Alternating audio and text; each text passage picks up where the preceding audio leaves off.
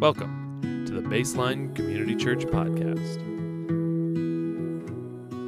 All right, well, good morning, everybody. Good morning, everybody online, or if you watch this throughout the week sometime.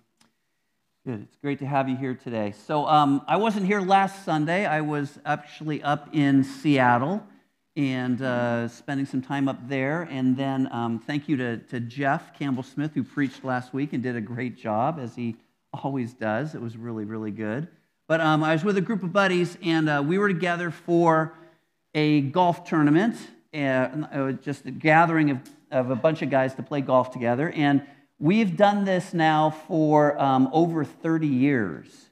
Now, we've missed a bunch of years here and there, and we're now starting it up again. And this was the first time we'd ever traveled to someplace like Seattle, Tacoma area to play golf, but it was an incredible time.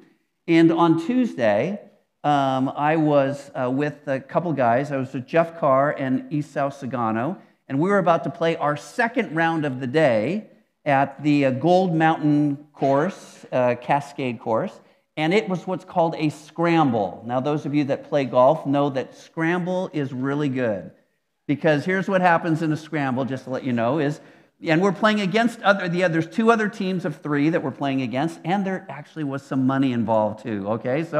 But the thing about a scramble is you all hit your drive, and then if your drive isn't so good, you get to go pick your ball up and move it to where the best drive of your team is. And then you all hit from there. And then if your second shot isn't so good, you go to pick up your ball and move it to where the best shot and it's a team score, and you're playing together. And since I was definitely the worst golfer of the three, I love playing scramble with these guys. But we were just about to tee off. And Jeff, who is really great guy, really accomplished guy, he's actually in the process of getting a new job somewhere, and he's applied to a bunch of places and all that. He looked at his phone. He said, "Oh, no."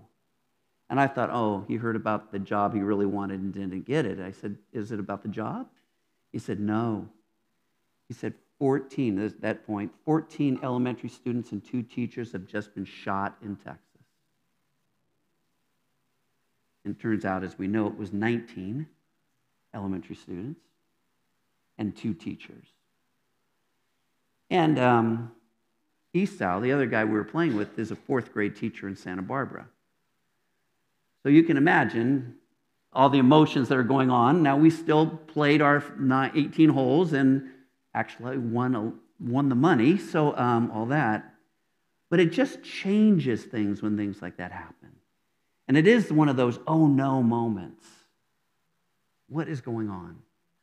So I'm flying back into town late Wednesday night, and I'm realizing, you know what? The message that I was going to bring today that we've been working on, that's the faith of generosity, just doesn't fit. Prayed with Kyle on Thursday morning on Zoom, which, just to let you know, that is still happening. There's an email that goes out every week, and if anybody wants to join us, it's a really wonderful time, 20 minutes of just praying. But prayed with Kyle on Thursday morning, met with Ken later that afternoon. It was really clear we have to talk about something different. And so today we're going to talk about, what does faith look like in the midst of tragedy? What does it mean to be people of faith in the midst of tragedy? And to do that, we're going to be looking at John chapter 11. And if you have a Bible, you can turn there. A lot of the verses will be up behind me, but it's the death of Lazarus. And I was just thinking about this as I was getting ready. There are so many places in the scriptures where we could have gone, because there are so many tragedies that happen in the midst of the Bible. One thing that the Bible does not do is the Bible does not candy coat what life looks like. It's very real, it's very raw, and today we'll see a really difficult time for folks. So in John 11, Jesus and his disciples are about a day or two's journey away from a town called Bethany. Bethany is about 2 miles away from Jerusalem, which is the main city of that area. And the event starts out with a really simple statement. The first verse of chapter 11 says, "A man named Lazarus was sick." And I thought about this. Our own tragedies typically start out with something like that. a call from the doctor about a test we've taken, a late night call from the retirement community that your parents are at, a news notification on your phone. It's a simple statement oftentimes that is either a personal tragedy that you will then deal with or something that has happened out there that you will know about. And Mary and Martha do what I think we are called to do as people of faith. And the first thing they do is they send word to Jesus when faced with tragedy. You see, Lazarus' two sisters are Mary and Martha. And they send word to Jesus and they say, Lord, the one you love is sick. And so the first thing they do when faced with this tragedy of their brother being sick is they send word to Jesus. And we, as followers of Jesus, that's the thing we're called to do first. Whenever we're faced with tragedy, whenever we get a notification, whatever it might be, the first thing is to send word to Jesus, to be people of prayer. The first thing. And as this works out, there's some beautiful statements in this because it says that, that Jesus loved Mary and Martha and Lazarus and called each of them friends. And we've been talking here in the last few weeks about faith and saying that faith is trusting in the character and promises of God. And one of the really important character qualities of Jesus and one of the important promises we have to hold on to is the fact that he loves us and calls us his friends, even when we're going through difficulties. That we can still hold on to that truth, that we are loved by him and called his friend. Jesus says to his disciples that, hey, this sickness will not result in death, but will result in God being glorified. And yet, he waits for 2 days. Gets news, your friend Lazarus is sick. Yeah, we're just going to hang out here for 2 days. And that just brings up the question, why? Right? Isn't that the question we all have to deal with when we face tragedy? Is that why? Why did you wait in the midst of tragedy? The right question to ask is, why? Why did this happen? Why is this happening to us? Why did that happen out there? You see, as God originally created this world, there would not be cancer, there would not be school shootings, there would not be divorce or assaults or wars, but we live in a world that is broken. We actually live in a world that is a battlefield. Jesus put it this way in John chapter 10, verse 10. He says, the thief comes only to steal and kill and destroy. I have come that they may have life and have it to the full. That Jesus came that you and I might have the fullest life possible, the most abundant life, a fulfilling life. And yet there is an enemy, and we call him Satan, who comes to steal, kill, and destroy. And so those two are in battle with one another. There's a battle between good and evil. And we consistently have to ask ourselves, though, that same question. Why? Lord, if you really are strong and powerful, and you really are loving, why don't you just step in and stop these things? Why don't you just step in and heal that friend of mine? Why don't you do these things? And our world is set up in such a way, and again, I'm not God, and we're all grateful that we're not God, but it's set up in such a way that there is free will, that there are choices that people make, that we all make, and there are consequences to those choices. And that the earth is the only place in the universe where God's will is not always done. The only place. And it's where we experience that battle and that difficulty and the tragedies of life. So after waiting 2 days, Jesus and his disciples make their way to Bethany, and Lazarus, they find out, has been dead already for 4 days. He must have died really quickly after the messengers were sent to Jesus by the sisters. And as Jesus approaches the town, Martha, one of the sisters, runs out and meets him before he even enters the town. And she falls before him and says what a lot of us would probably say in times of tragedy: if only you had been here.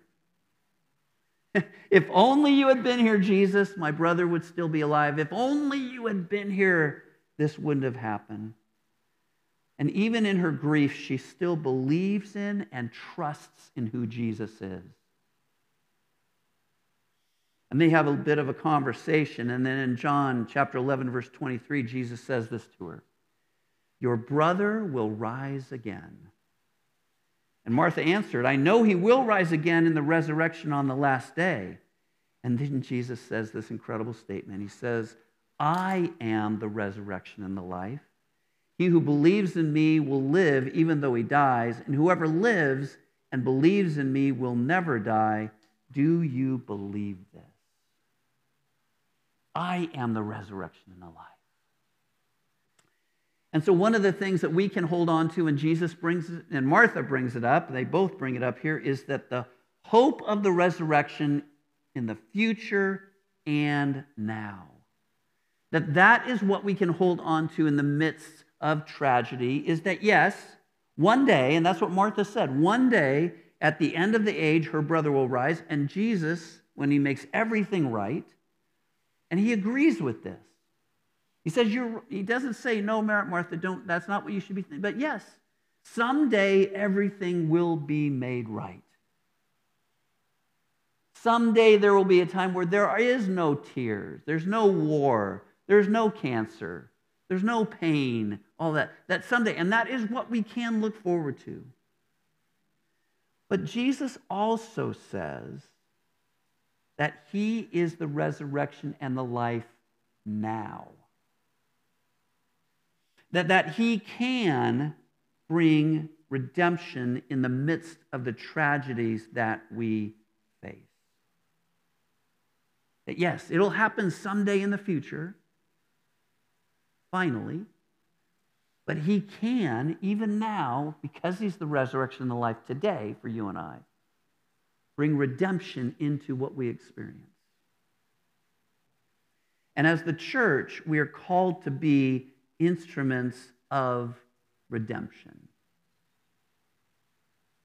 So 2 Corinthians chapter 1, verses 3 and 4, Paul writes this. He says, praise be to the God and Father of our Lord Jesus Christ, the Father of compassion and the God of all comfort, who comforts us in all of our troubles, so that we can comfort those in any trouble with the comfort we ourselves have received from God. And again, when we think about the character of God, there it is right there, that he is the God of compassion and comfort, that in our troubles, he gives that to us so that we then can give that to others.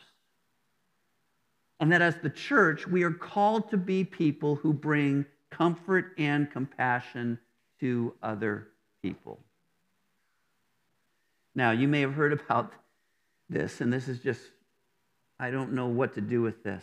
The tragedy compounded on this tragedy that happened in Texas was that a man named Joe Garcia, whose wife Irma was killed she was a fourth grade teacher. She was killed on Tuesday.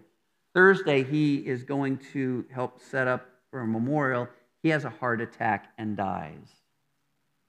And so they have 4 children. I just found out today, from age 23 down to 13, and they are now orphaned. And I saw a picture as I was looking at all the news reports of these 4 children, and they went to church.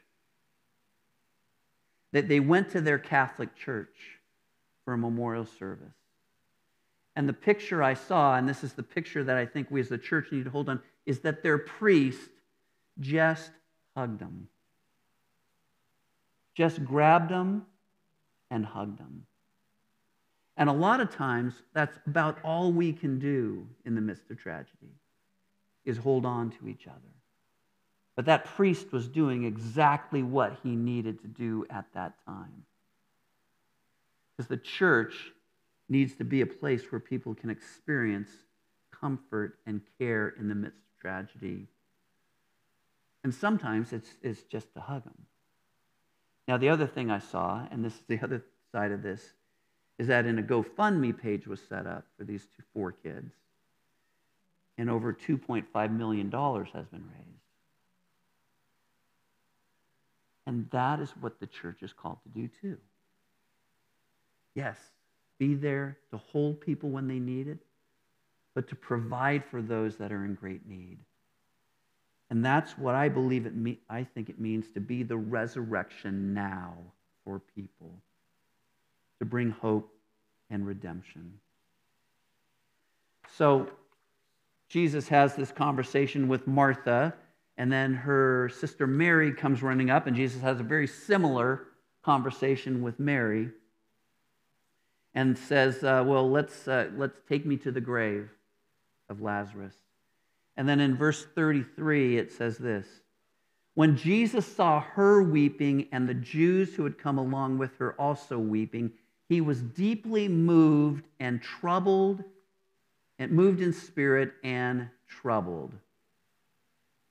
And I was looking at those words and looking at some commentaries in it, and it says that the words could actually mean that Jesus was angry. He was angry. And he was angry with the broken world that we live in, where two sisters have to mourn the death of their brother.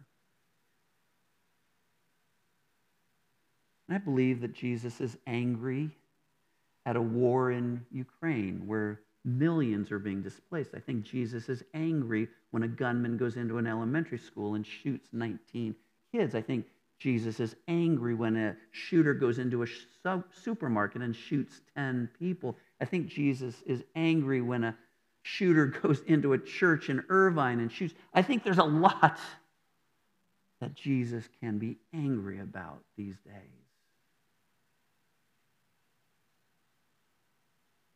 He's angry because it's not how it's supposed to be. And then we get to verse 35, the shortest and maybe most powerful verse in Scripture. Jesus wept. Jesus wept. Because what that means is, we know that Jesus is the Son of God, that if you want to know what God is like, you look at Jesus. And so when Jesus is weeping, it means that God weeps with us. You see, the Greek gods were emotionally not involved with the people. And this one little verse shows us that God is emotionally involved with you and I. That when we struggle, he struggles with us. When we weep, he weeps with us. That God feels our pain. God feels our pain. And that's why we can go to him. When we face tragedy and heartache and all that, he feels our pain. He understands it. He knows it. He then asks for the stone to be rolled away.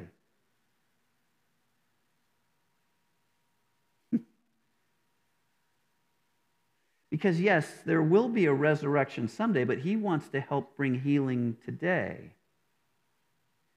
You see, in John chapter 1, verses 4 and 5, John writes this about Jesus. He says, in him, in Jesus, was life, and that life was the light of all mankind. The light shines in the darkness, and the darkness has not overcome it. Your scriptures might say that the darkness has not understood it, but I like this translation, that has not overcome it, because it feels at times like the darkness is overcoming the light. But the truth of what we read in Scripture is that the light overcomes darkness. And that's what Jesus wants to do. Jesus has called us as the church, Jesus has called us as followers of Jesus to be light in the midst of darkness. We should be the first responders to any tragedy. We must be a place of comfort for those that are in pain, and be light in the midst of darkness. It's what it means to be people of faith in a time of tragedy. But it can't stop there. So we as followers of Jesus need to be agents of change. In the midst of a world that is very dark, in the midst of a world that's very hard and there is lots of tragedy around us, we cannot just sit back. We can be people that comfort and care, but we have to be agents of change in this world. And I have a few ideas on that. The first is this: strengthen, encourage, and heal families. You see, God created the institution of the family to be the primary place where the development of young little human beings then become individuals who flourish personally and contribute to the good of the world.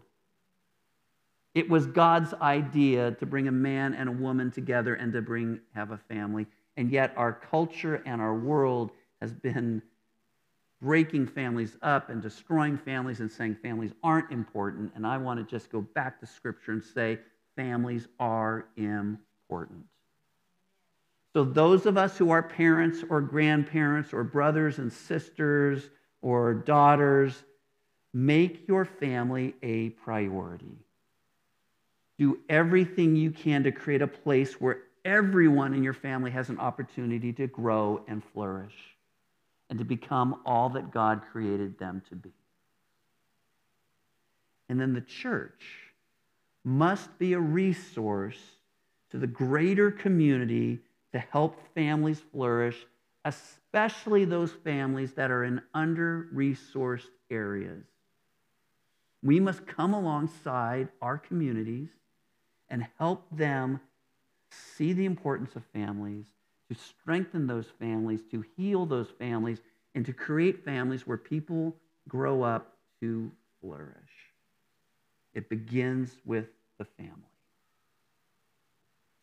Secondly, the church must be those, we must be those who help the outcast find a place to belong. So a lot of times in church, over the course of the last 50 years, it's been this. It's been believe what we teach you, behave like we want you to behave, and then you will belong with us.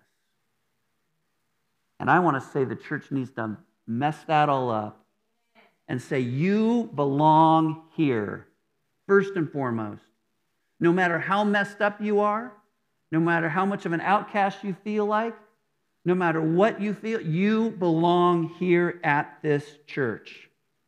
And then you can believe over time and you can behave, but you belong here. Our arms are open wide for you, especially for those who are in junior high, high school, and young adult.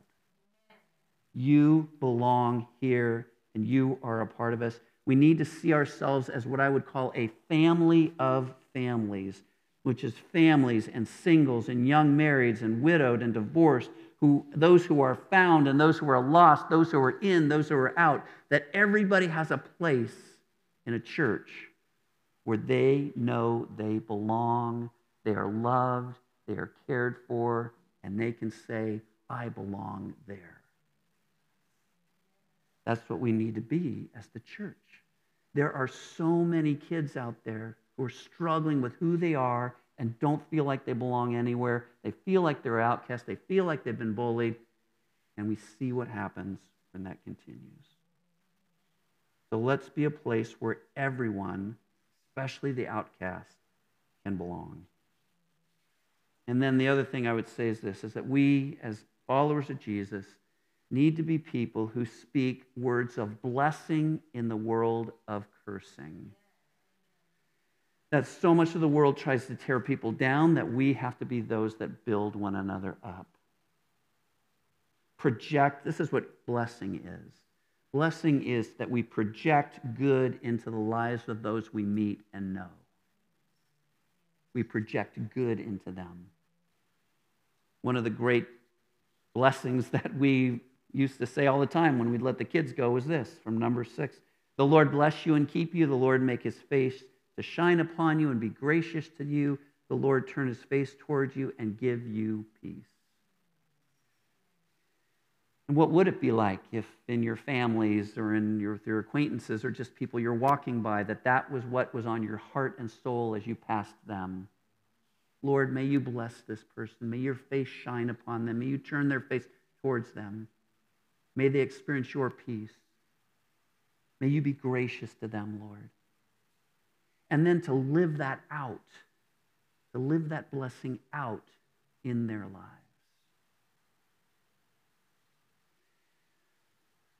All right.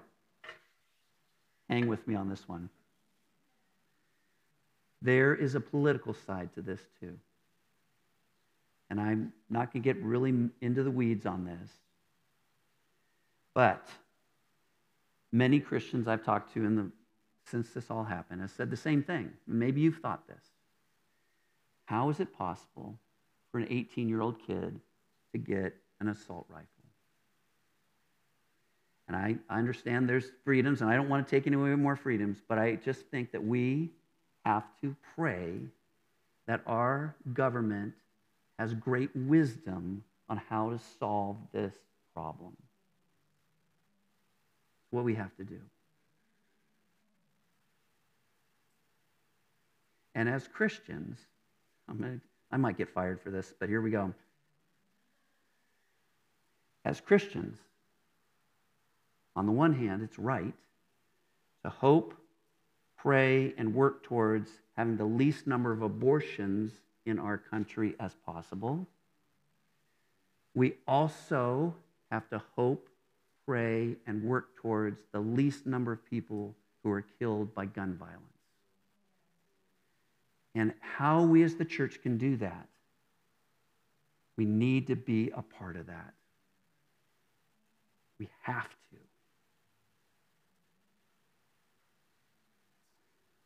So just as a reminder, as the church, we're to be people of blessing. We are to be a church where all are accepted and find a place of belonging. We're to strengthen and encourage and heal families. We are to be a place where those who experience tragedy can find comfort and care. We're to be the people of God who, when there is tragedy, we bring word to Jesus in prayer. And I believe that's what it means to be people of faith in the midst of tragedy. So to finish up today, I want us to pray together this prayer that I found this week. It's by a man named David Taylor. He's an associate professor at Fuller, lives in Texas. And in Christianity Today Online, he has 15 prayers for a violent world. And this is the prayer he wrote, a prayer after a mass shooting. So you can stay seated, but let's pray this out loud together. And I'll try to do it slowly. Here we go. O Lord, you who abhor those who murder the innocent, be not deaf to our bitter cries, we pray, and do not abandon us to our pain this day. Hear our raging words of protest, O God of Jacob. Heed our groans for justice and meet us in this lowly and desperate place. Awake, Lord, rouse yourself. Deliver us from evil for your name's sake. We pray this so that we might witness your might to save and your power to heal. We pray this in the name of our fortress and refuge. Amen. Amen.